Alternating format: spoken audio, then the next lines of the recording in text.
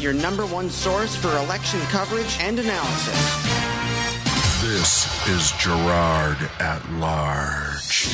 It is 23 minutes after the hour here on the Gerard at Large radio show. We continue our debate with Manchester Ward 3 Alderman and Chairman of the Board of Aldermen, Patrick Long, and his challenger, Timothy Baines, in Manchester's Ward 3. That's the downtown, the beating heart of the city of Manchester, which in the last 20 years has seen a renaissance of on order of magnitude that we, back in the day, who set the footings in place for that under Mayor Wazorek and the boards of aldermen back then, could have only hoped would come about. And part of the challenge that I think we have in the city now is managing the growth of the downtown, the addition of dozens, if not hundreds, of residential spaces, the growth of businesses, the demand on parking, and we hope to tackle all of that and more as we get into this discussion here with Tim Baines and Alderman Patrick Long. So, gents, Tim, real quick, you said you wanted to add something to, you wanted a chance to respond a bit. I do. I actually didn't think that the Alderman spoke to that specific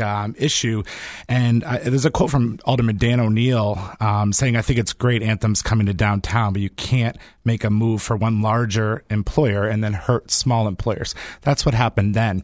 And you would have hoped by now that we would have found a way to, have that garage open, especially when the business community is willing to do their fair share.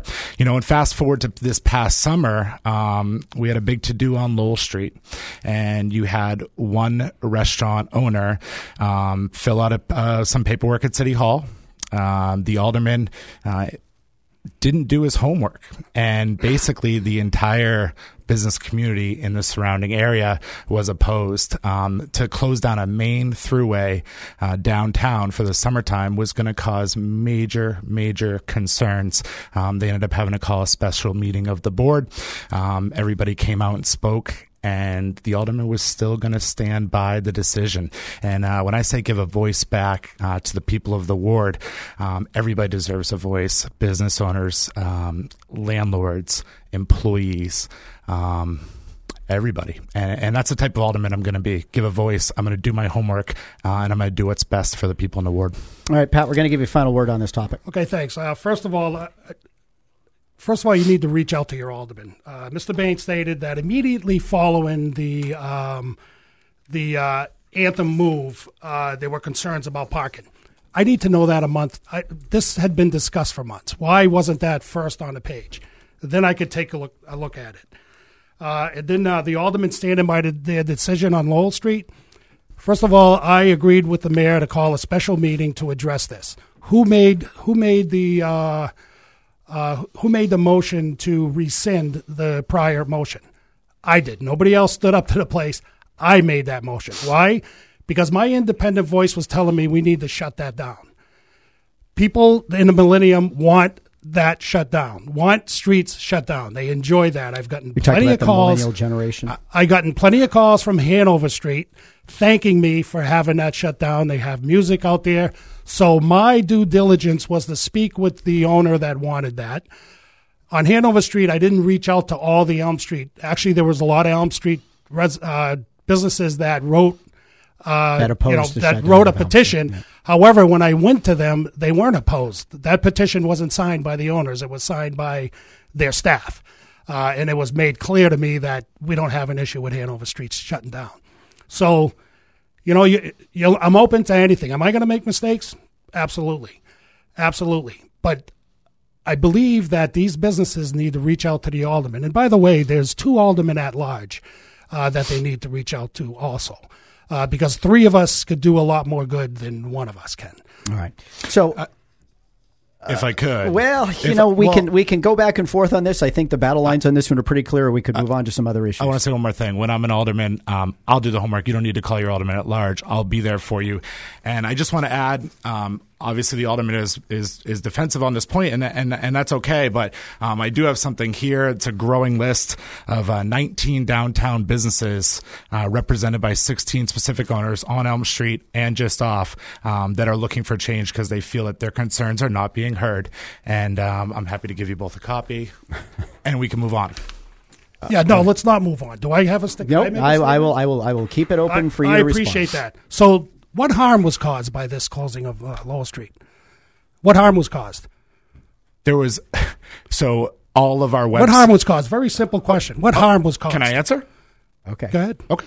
So businesses take a right on Lowell Street, take a left on Lowell Street on their websites. Those are the directions given when people call those restaurants. We didn't find out until it was happening, the direct abutters to this business and anybody around. And there wasn't a single business within a block that supported your decision. And I think that should speak enough volumes, understanding the word, understanding the traffic patterns, and understanding the effects that it has on a variety of different people. So he refuses to answer the question of what harm this caused. Because I'm saying it caused no harm. I think I answered it very clearly. And nobody was harmed. And I think it's been asked and answered. I'm going to move on. Sounds good. Fair enough. Go ahead. Okay. As you know, cities got ongoing budget challenges. We have a tax cap here in the Queen City. And so I do want to spend some time talking about the budget and where you folks stand on the tax cap. It's become a big issue in the mayoral campaign. It's become a big issue in, I'm campaigning across the city, even though I'm unopposed for my school board race. And I hear, number one, by a long shot, taxes, taxes, taxes. I don't know, Tim, we'll start with you. Tax cap, where do you stand? Sure. It's not the number one issue that I'm hearing in Ward 3, going door to door. I'm hearing public safety. I'm hearing education. Taxes. It is certainly an issue in this town. And, we keep overriding the tax cap, I believe, 4 of the last 5 years, possibly 4 of the last 6. And I think we need to take a new approach to budgeting. I believe Pat, the chairman of the board, has gone as far as to start the process by seeing how many votes we have to override. And I just think it's a backward approach. And I think we need some new leadership in there to take a fresh approach. And, I'm a small business owner. I know what it's like to craft a budget, have to make adjustments. And, I also understand that, in my business, I want to be giving raises, but I can give raises when an employee deserves so and the business can afford it. And just, you have some first-time candidates running for office. I think we get some people in there and just take a fresh approach as opposed to the same old, same old. We don't budget with the future in mind. It's the same gridlock at the end every time. Are we going to take care of teachers? Are we going to bust the tax cap? And I just think we need a fresh approach. Well, are you going to look at that fresh approach within the context of the tax cap, or are you going to use the fallback position that I support the tax cap, but it has an override provision for a reason? And so how do you start the budget? Do you say we've got X number of dollars, let's figure out how best to allocate those resources? Or do you say this is what we need to do, tax cap notwithstanding? I think from day one in that first meeting of the new board, we need to take a look at Yager-Decker from 1999. Take a look at where we stand in relation to surrounding communities.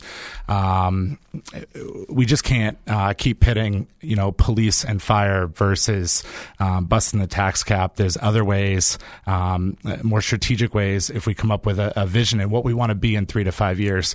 And I think that's what the people in the community are asking for is new voices on this issue. All right, Pat, you're chairman of the board. You've led the charge on a number of budgets that have led to tax cap overrides. Your thought on the tax and the tax cap and the budget and the budget in general? Well, first, I'd like to say that Ward 3 was the only ward that didn't vote for the tax cap. Secondly, I'd like to say that both budgets that I put forward didn't go over the cap. Now, we did vote to override the cap. You need to override the cap to get the increase in property values. And in last year's case, it was this $2 billion for the schools. I thought that was important that we support Dr. Vargas. And this was the first time that we had pre-approval from the school committee. Normally, the administration comes to the board, gives us their budget, and afterwards they bring it to the, we appropriate their money, they bring it to the school committee, and the school committee cuts or adds whatever they feel is necessary for academic benefits to our students. So this was the first year, and I think we need to keep that conversation going. Both elected boards are responsible to the residents. and I plan on continuing to do that. Now, bringing a budget forward is very complicated. Very complicated. Oh, it's a lot like herding geese and chickens all at once. And it absolutely is. And you know what? I've gotten both sides of the aisle to support my budget. Both sides. One year was Alderman Lavasser, was my 10th vote. This year, Alderman Shea, who normally doesn't stick with school initiatives, supported my budget. So that's hard work. That takes hard work. So to think, the 10th vote to override. So to think it's to gather your peers. It's to gather it. Now, I didn't interrupt you while you were speaking, so I'd appreciate the same Alderman, respect. you actually did, and I was just asking if it was a 10th vote to override. That's it. So it's very hard work to bring a budget forward, and my two budgets were what I felt was in the best interest of the city.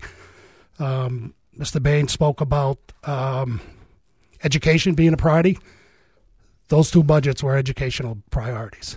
Well, I think I'll throw that to you, Tim. I think it's safe to say that those two overrides did go to send additional dollars to the schools both times.